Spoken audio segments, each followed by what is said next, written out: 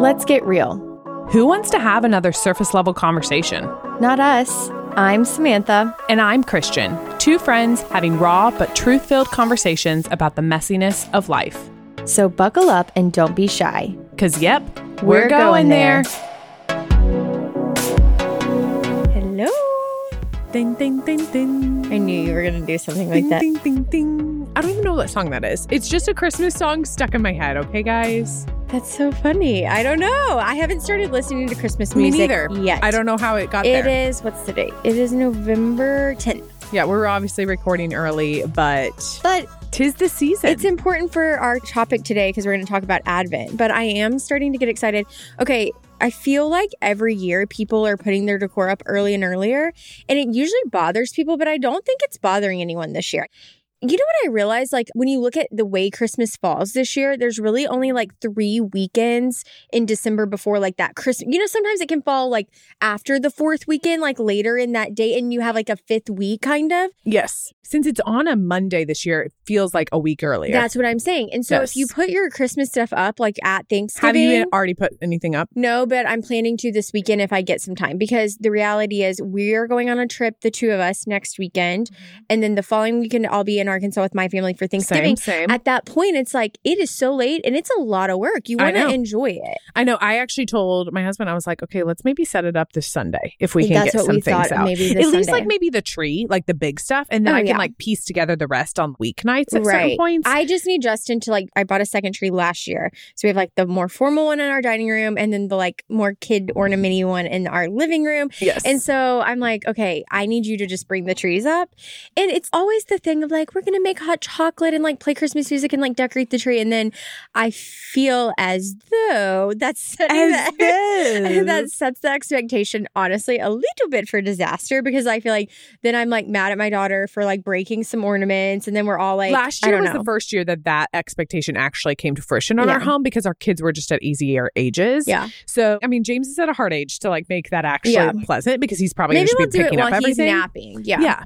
But I'm like, we'll probably try that this year. I normally put a little tree in the kids' room. It's like a 4-foot, like little silver one. Yeah, we have a playroom tree. Oh, we have a lot of trees. Yeah. I don't know if I'm going to do that this year. I may just do the one main tree. It's really fun to put it all up, and then it's really a pain to take it all down. But I do think there's something to the tradition. And like when people want to hate on Christmas decor, it's kind of what we're going to end up talking about in our episode.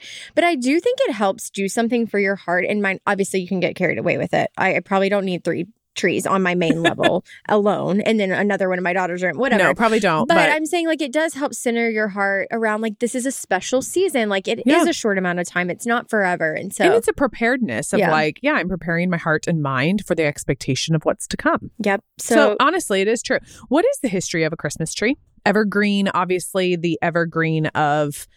So this is what I do know about what it represents. Like the evergreen of the tree represents that God's love like never dies, like it's everlasting. And then I do know the reason it was like a tree is because it points upward to heaven. Yes. And then you either put like usually a star or an angel as like the sign the wise men followed to like go meet Jesus. Okay. Germany, which they were famous for Christmas, obviously, is credited with starting the Christmas tree tradition as we now know it in the 16th century, when the devout Christians brought decorated trees into their home. Some built Christmas pyramids of wood and decorated them with evergreens and candles if wood was scarce. It says it was originated in Germany, where families set up a paradise tree in their homes on December 24th. December 24th. We are way off of that date now. But yes. Way off? One day? No, I'm saying like if that's the day they set up their tree, we're all setting them up November 1st, you know? It represents Jesus' birth and resurrection. The tree branches and bushes are regarded as a sign of immortality and are thought to represent Christ's crown of thorns on the crucifixion. So that's interesting. I like that. The evergreen trees were to celebrate the winter season that occurred before the birth of Christ. The first decorated Christmas tree. Okay, this says it was not in Germany. Okay. The first printed reference to Christmas trees appears in Germany in 1531. So like they've been around for a bit. Yeah. Yeah. Yeah. One of my bucket list things is like, I would love to go to Germany sometime around the Christmas season. Like all the holiday so festivals. Fun. Yes. Our audio videographer, she's married to a German guy, like grew up in Germany, just came to the US for the first time a few years ago. Yes. And I know she's been around Christmas time. So pretty. Yeah. I mean, it is magical. really pretty. I know. So that's cool. Yeah. Okay. Well, maybe you and I are both decorating this weekend. Yeah, maybe Who so. knows? So we are jumping in to talk about Advent a little bit. And I'll give my little confession about Advent. It starts the four Sundays before Christmas. So you have a little bit of time. We wanted to release this so that if you want to like purchase an Advent study or just so that your hearts can be prepared and thinking this way.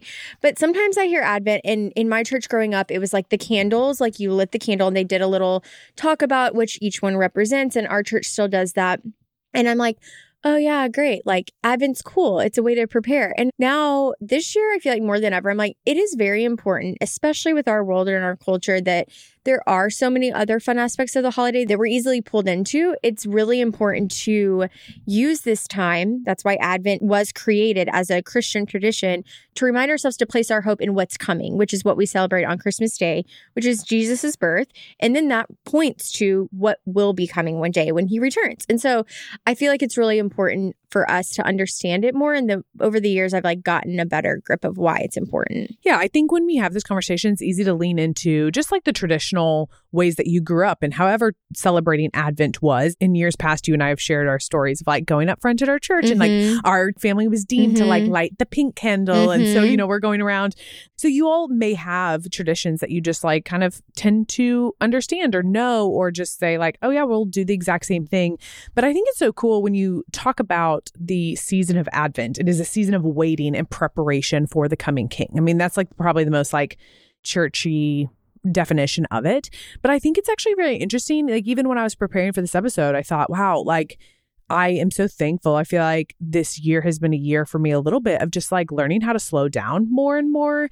And I think waiting can be really uncomfortable for a lot of us. Waiting is not fun. I wouldn't say any of us are like, I love waiting. Yeah. Whether it's a doctor's office or a really big thing in life. Yeah. And so I even just felt like, wow, a lot of our going there conversations this year have even been focused on how are we slowing down? How are we preparing our hearts and minds to be more transformed by Jesus? And I think Advent is literally the season that we are called into for waiting to prepare for this king that is coming. And that is massively important. I mean, if you just think about it, I'm like, wow, that's awesome that God in his perfectness gives us a whole season of saying, hey, you need time. You need time and a way and a space to like prepare for what is about to literally change the entire world. And this is the plan that I have had for all of you for all of eternity, which is really cool. It is really cool. I saw this week on social media, our church is doing like an Advent study. I think an email. Is it an email? What do whiskey? Oh, yeah. It was like, that's what I'm getting does to. Whiskey, like dog bones, Legos, makeup products, and makeup have in common? It was way more than that. It was like 15, not really, but it was like a lot of things listed. And I literally felt so convicted because that day I had bought my daughter Adorables. They're like Disney's little like surprise things, like an Advent calendar from Target where every day she can open it. We always like buy an Advent calendar. Like last year, my mother-in-law gave us a dog treat Advent calendar for the dog. We have one that you like move this little candy cane up the ladder. I think, do you have that one too? No. Oh, okay. I thought Kayla gave that to you. I have like one that like you move like a kiss, like a Hershey's kiss around the tree. Oh, I don't have the candy cane one. Interesting. Okay, well. Oh, I do have it. It's like a felt one. Yeah, it's like a tree. I was imagining you like a wooden one where like a physical candy cane up. And I was like, no, I don't. But yes, it's a felt tree. Yeah. We have one my parents also made too that you add these ornaments to the tree, which I actually love the one my parents gave me. And so it's like basically counting down to the Christmas day. And I think, I mean, I'm not going to stop doing that. I'm not going to not give my daughter the Advent calendar. I think that's really fun. But we also want to be incorporating like, hey, the whole reason we're getting excited for this day, and there is part of childhood where the truth is like they're going to be excited about the gifts. They're excited about the fun, like we're going to go do the Polar Express train and all the fun activities. Like I don't think it's wrong for them to get to have that like childlike excitement up to the day of Christmas, but it's also like we are so excited because we are awaiting, like, this means everything for our faith, that Jesus came to earth as a baby, and we're celebrating that each year. Yeah. Even as Samantha and I mentioned, like the wreath and the candles, if you don't even know what we're talking about, there's symbolism behind each one of these candles. And the 4 candles stand for hope, peace, joy, and love. And so even in those ways, we've done studies on the fruit of the Spirit. We've done studies. We talk all the time about the character of God. And really, it is our time as Christians to prepare our hearts for just the coming King who has transformed our entire life, that he is a King of hope, that he's a King of peace, he's a King of joy, and he's a King of love. And so how are we reflecting on his character and then moving into a place like to become more like him? And I just think that's really awesome. I was just even like thinking through, what does hope really look like in our life? I think if we're going to break down each one of those, hope, peace, joy, and love, hope looks like something that we can look forward to, that I think it's really easy now to say, wow, life is really hard. Life feels really broken. This world feels so chaotic. I mean, we have war breaking out, that we have a hope that our King is coming, that in the Old Testament, that Isaiah is prophesying that this coming King will be here. And now, being on Christians in now the 21st century, we get to live out of the truth that like that hope has come, that hope is now sitting at the right hand of God. And we get to live in the story of like that has come to fruition. And so that should fill us with hope that we are a part, if you believe in the gospel story, that you understand that we have a hope that we can live in this broken world. We can live in a world of mess and sin and just broken relationships and sickness and disease, but with a hope, knowing that like God was faithful to what he began and he's going to continue to be. Yeah. And what an awesome picture. Yeah, that's really good. The candles are really cool. This is a man-made tradition. Like, it's built on biblical principles, but this isn't something that you see like explicitly in scripture. And so I looked up just even the definition and the purpose of Advent, because the candles are awesome. You might not do the candles at your church, or if you're just doing like an Advent study, like what does the word Advent actually mean? And the purpose of it, it's a Latin word that has a root word meaning of coming or arrival. So again, this hopeful expectation is how I've heard it put, of like something arriving. I mean, think about like when you're so excited for a day. I'm so excited for like our trip next week. Like, I'm like giddy with excitement, counting down to the day. And so it's like you get that giddiness, excitement. And I do love that all the Christian and secular little fun things that you do in the holiday season kind of do like light that excitement. And then I was reading something about it, and it said, I actually ordered an Advent study from She Reads Truth, which we can like list some different resources. Yeah, we'll link several that we love. I haven't actually done a study for Advent in the last few years, and I really wanted to do one this year. But it says that it represents hope, expectation, and longing. And like you were saying about those candles, again, that's definitely things that in this world, all of us look to certain things for our hope, our expectation, and longing. And I think it's important to remember that the first Advent, it was saying this from the intro of the Advent study I was doing. I didn't make this up or think of it on my own, but it says that it's a representation of when Jesus came as a baby. That's the first Advent. And then his second Advent will be his triumphant future return. So like this thing we're longing for, it's like he first came, like you're talking about in Isaiah when they prophesied that. And then they've also said, I'm talking about the prophets, like have told us in scripture, Jesus said himself, I will return as king to triumph and take all of this away. And so that's what we are ultimately, hopefully waiting for. And did we talk with Ruth last year? Was that last year? Yeah. I remember we talked a lot about how the idea of Advent doesn't just have to be for the Christmas season. It's something that we pay particular interest to in that, but it's really an ongoing year-to-year, lifelong desire of us to be excited for Jesus' return as our king. Mm-hmm. Yeah, I think when we were talking with Ruth, I remember just having this idea of in the Bible and in scripture, you hear a lot of that we live in the already but not yet. And what does that really mean? That Advent is a season of really expecting the already but not yet, that we already live in a world that Jesus has come as a human. He was put on a cross. He was risen. He died a real death, and then he rose from the dead and now is seated with God. And so that has already happened. We are living in the future beyond that. But what has not come yet is him coming back to earth to restore all things, to make all things new. And so as Christians, we get to live in that hope. We get to live in the expectation. And so how in our everyday does that look lived out? This fall, you and I have been doing a Psalm study, and part of my just realization in that, and kind of what I've been in awe of, is how many times in Scripture and how many times just in our lives, I mean, again, talking about how messy our world is, that how many times in Scripture, David in these Psalms a lot of times is like crying out to God, saying like, my circumstances are so awful. This place is terrible. These people are after me. I'm in dire need of you, God. But like, then he turns and says, no, but God, you are faithful. You are sovereign. You are in control. You are good.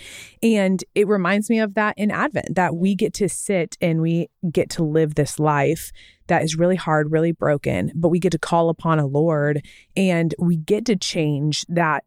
Hey, our circumstances may not be changing. Our circumstances may be really hard. I mean, we're walking through really hard things right now, but that circumstance looks totally different because my perspective is different. Right. My circumstances aren't changing. My circumstances are still hard. My circumstances are still messy. My circumstances are still painful, but I get to see those and I get to experience those differently because I have the hope of Jesus. Yeah. The lady who leads our Bible study that we're in asked the question, it was brought out from a scripture in Psalms, and she just asked, what is your hope in? And she just like let the room get silent and sit in. And I remember vividly like learning as a kid, like, what do you worship other than God? And then being like, you could be worshiping soccer because if your heart loves that more than it loves God. And I liked how she said, what are you hoping in more than placing your hope in God? And the Holy Spirit just started speaking of like, in what ways do I hope? Even down to the fact of like, I really hope my day goes the way that I desire it to. Like, I put my hope in that. I put my hope in, I really want to get everything I need from my husband in my marriage, like to big ways that I really hope,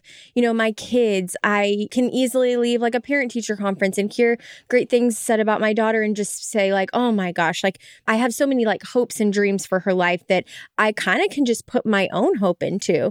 And it's just so easy to be tempted into doing that. I mean, we put our hope in politics, in money, like all the things we've just been talking about in our mini series, like all the ways that we're clinging to hope in these worldly things that I know this has also been a theme for you and I. Like if you're actively not fighting against putting your hope in those things, you are, whether you know it or not, actively doing that. Yeah, we are all going to be influenced. We talk about that all the time. And so what are we going to be influenced by? I think if I was going to take all of your things, because I agree with like everything you just said, I'm like, yeah, I'm there. I remember her asking that question and me just really reflecting on it. I'm like, okay, my hope is in comfort. Like if I had to sum it all up, my hope is in my comfort of my life circumstance, that what my home feels like, how my kids are obeying me, how my husband's treating me, how my friendships love me. They're all to what I want out of a comforting situation. And when I really break it down, I'm like, gosh, like, yeah, we say this all the time, obviously, that like God's not promised us an easy life. He said the exact opposite. And so in what ways, when I really hit trial and tribulation, is my world going to be rocked because all I wanted was hope?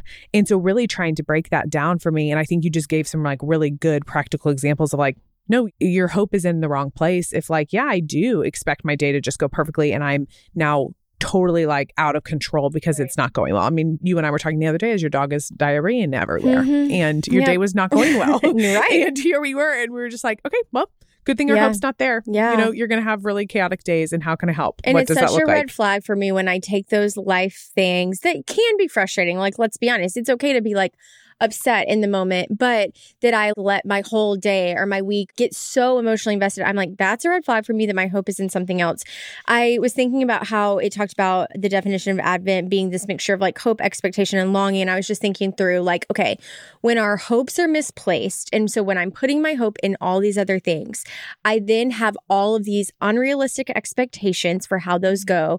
And then inevitably that ends up changing my deep longing for what my life should be like, the purpose of my life, and how when you flip that back to Jesus, it's like, okay, when my hope is in Christ, my expectations for everything in life change, like what you were just saying.